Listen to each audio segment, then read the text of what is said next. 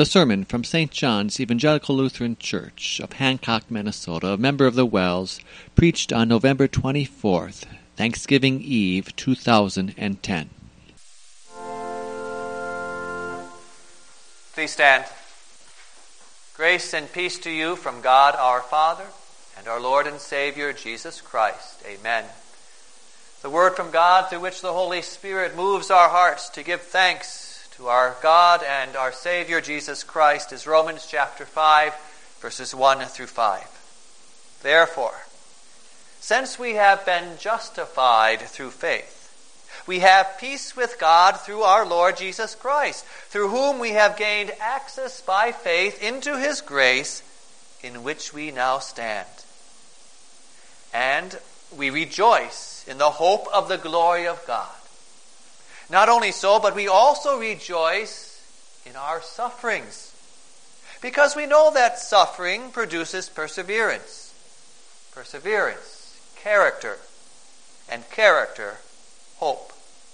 And hope does not disappoint us, because God has poured out His love into our hearts by the Holy Spirit, whom He has given us. This is the word of our Lord. Please be seated.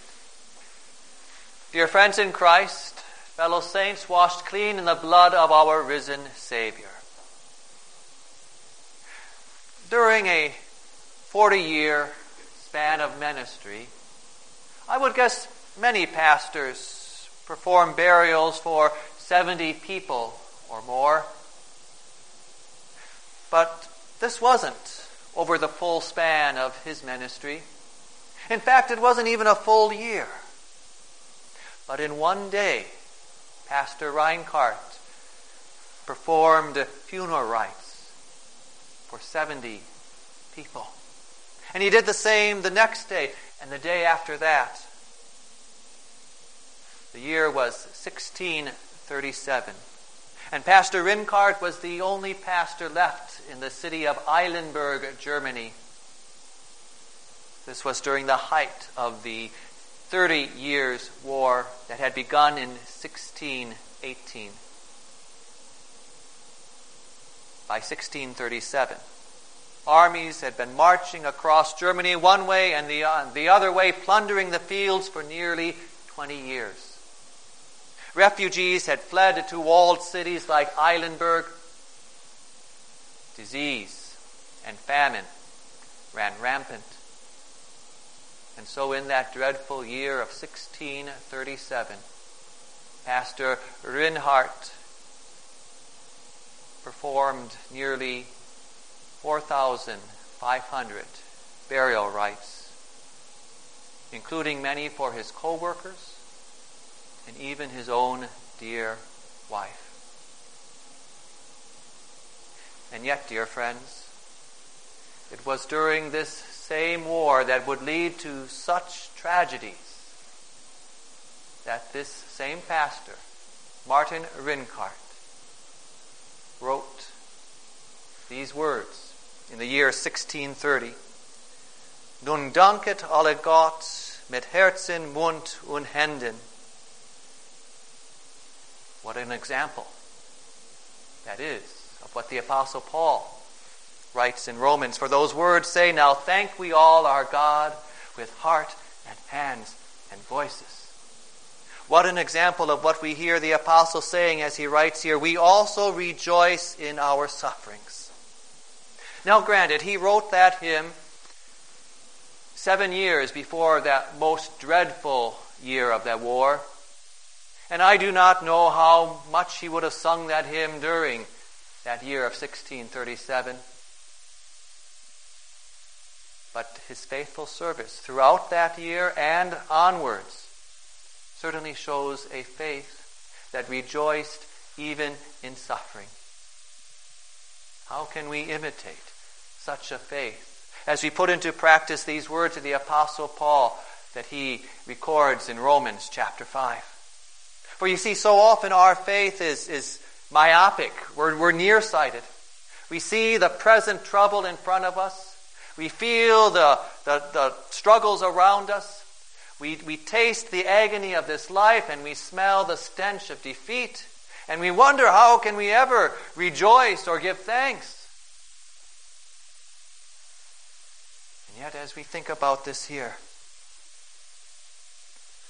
we see that the Holy Spirit, through these words given to the Apostle Paul, opens our eyes to look beyond the present suffering and to see into the distance,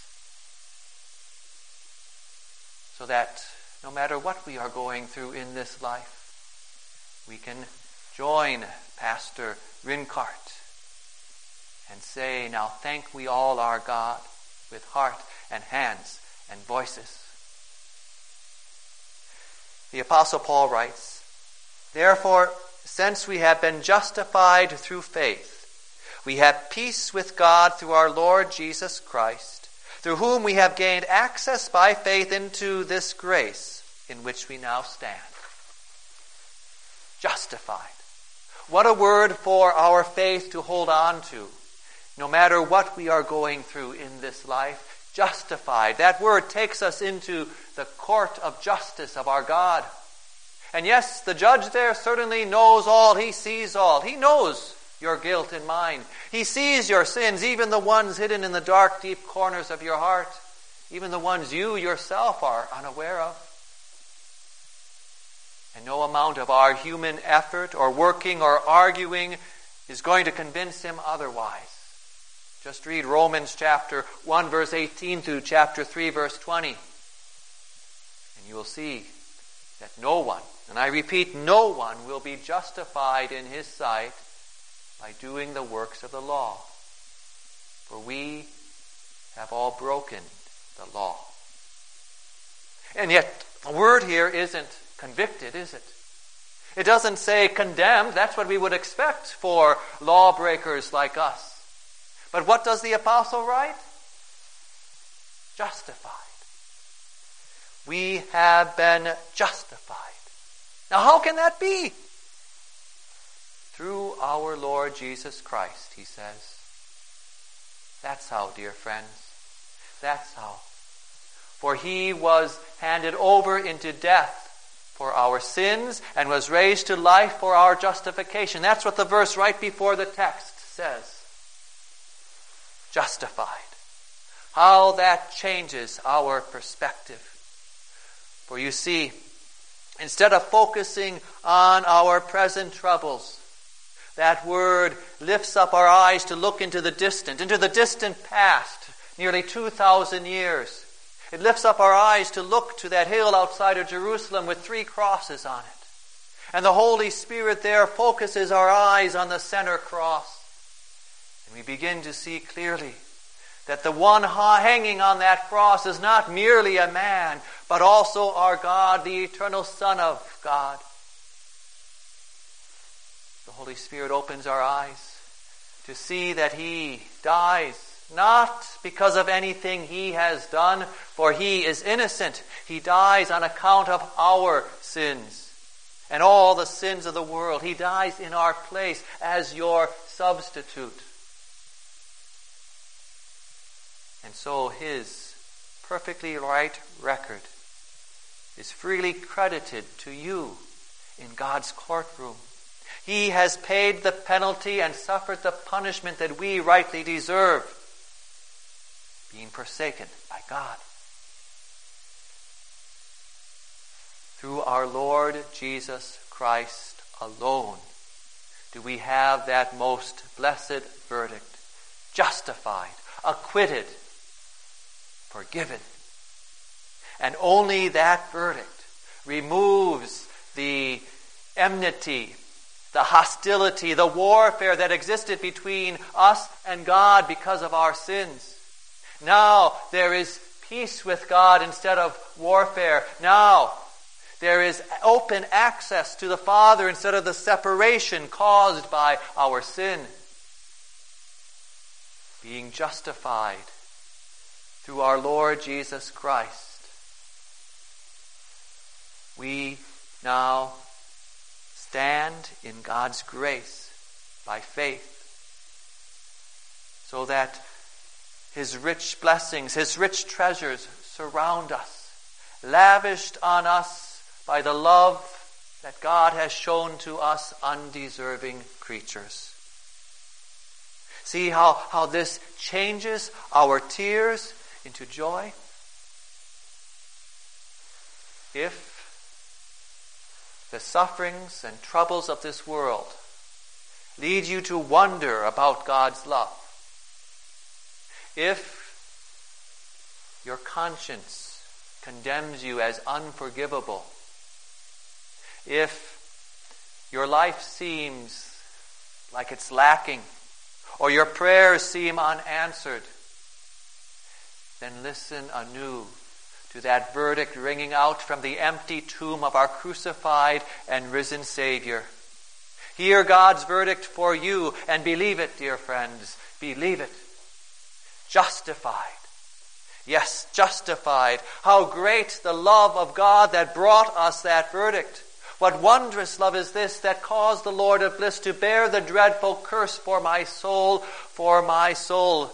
Instead of looking at the sufferings and troubles of this world and letting them lead you to question God's love, look at the cross and see just how deep and wide and broad and high His love for you is. And believe it. Believe it. Justified.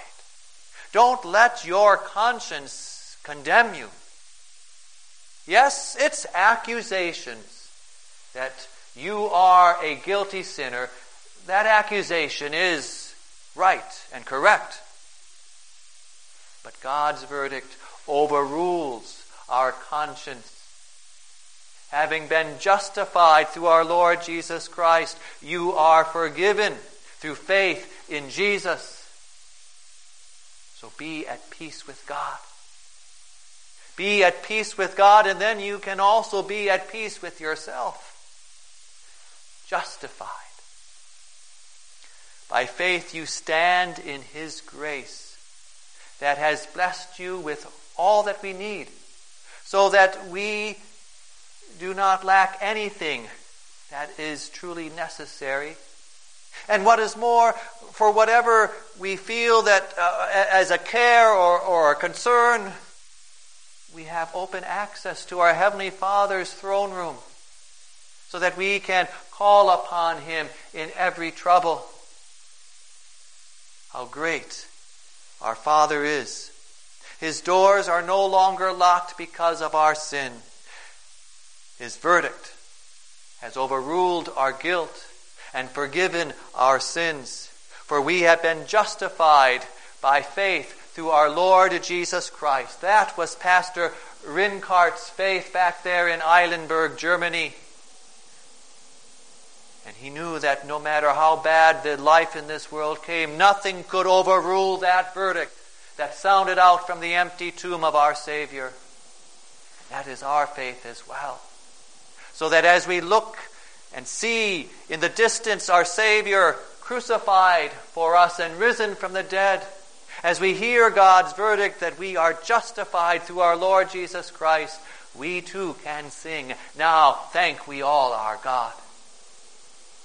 But there's more here that the Holy Spirit does for us. He opens our eyes not only to look beyond our present trouble to the past, to the verdict of justification that has been accomplished. He opens our eyes as well to look to the future, to see what our Lord is working out for us, even through suffering, as Paul writes here, and we rejoice in the hope of the glory of God. As the 30 years war dragged on, no doubt this was the only hope left for Pastor Rinkart. Even an end of the war with a peace treaty would not bring back his wife or his co-workers or the thousands of others claimed by the plague and famine. But no matter how dark the days were, no matter how hopeless this life became, in Jesus he had hope. A hope that would not disappoint or prove false. And so do you, dear Christian. So do you. Maybe much of that sadness and disappointment and despairing that we face in this life comes because We build too many of our hopes on other things, on our health and wealth, on our family and friends. Yes, when these things are going well, even an unbeliever can rejoice and give thanks. But how often doesn't our hope in Christ become buried under them? And that's why we rejoice in suffering. For that's how our hope in Christ shines out all the more brightly. Listen again to what the apostle says here as Paul writes, "We also rejoice in our sufferings because we know that suffering produces perseverance, perseverance character, and character hope." You see, the Holy Spirit here is helping us see into the future, into the blessed results that our Lord is working for us through the suffering that we may go through. Suffering knocks away from us all those other pillars that we are tempted to build our hope on. Things like our talents, our money, our determination, or things outside of us like technology or healthcare or the government or the economy and things like that. All those are knocked away, so only Christ is left. And He is the solid rock. He is the firm foundation so that we persevere. Even though all those other things that people like to hope in are taken away, yet we persevere as we bear up underneath the suffering because we are standing on Christ. And He is not sinking sand. He is the solid rock who does not give way, who does not crumble. And so suffering works perseverance. And perseverance works character. Just as fire drives out the impurities and tempers iron to be even stronger, so also our Lord works through the sufferings we endure. Yes, as we patiently persevere under suffering, our Savior is training our character to be ever stronger. So that even though the attacks of Satan grow more and more fierce, even though the warfare of this world bears down heavy on us, nevertheless, we stand firm on Christ because He has trained our character. And this prepares us for our spiritual warfare far more thoroughly than any kind of basic training could train a soldier for the military. Yes, suffering works perseverance. Perseverance works character. And character works hope.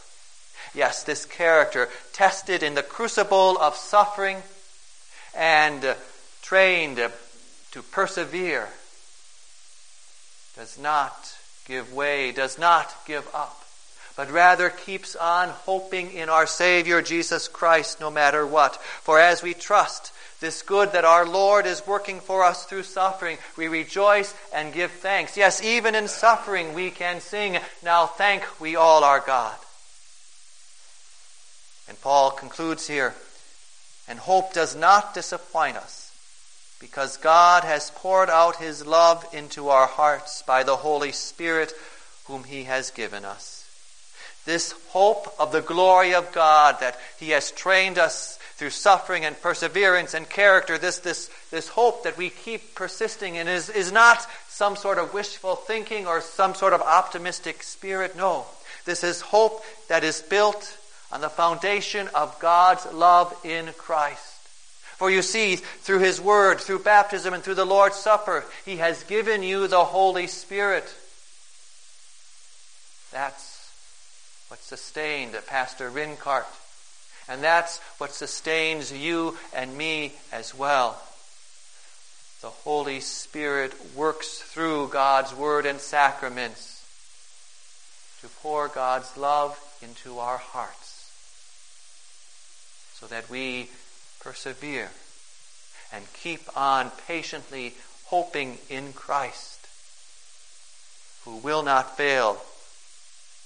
And so His training for us in troubles strengthens our hope, so that we can sing at all times, "Now thank we all our God." On December 10th, 1648, the Peace of Westphalia brought an end to the 30 Years' War. And history records that on that day, this very hymn, "Now Thank We All Our Gods," was sung, and it was sung to the same tune that we still use today. How much more so when our warfare on this earth is ended and we stand in the eternal peace of heaven before the throne of our God and of the Lamb? How much more so will we not raise our voice and praise our God? But even now in the midst of this earthly life and suffering, we still can share in that joy and praise our God in thanks. For you have been justified by faith through our Lord Jesus Christ. His verdict overrules your guilt, and his training for you in suffering strengthens your hope, so that today and every day we can sing, "Now thank we all our God." Amen. Please stand. The peace of God that surpasses all our understanding will keep your hearts and minds in Christ Jesus. Amen.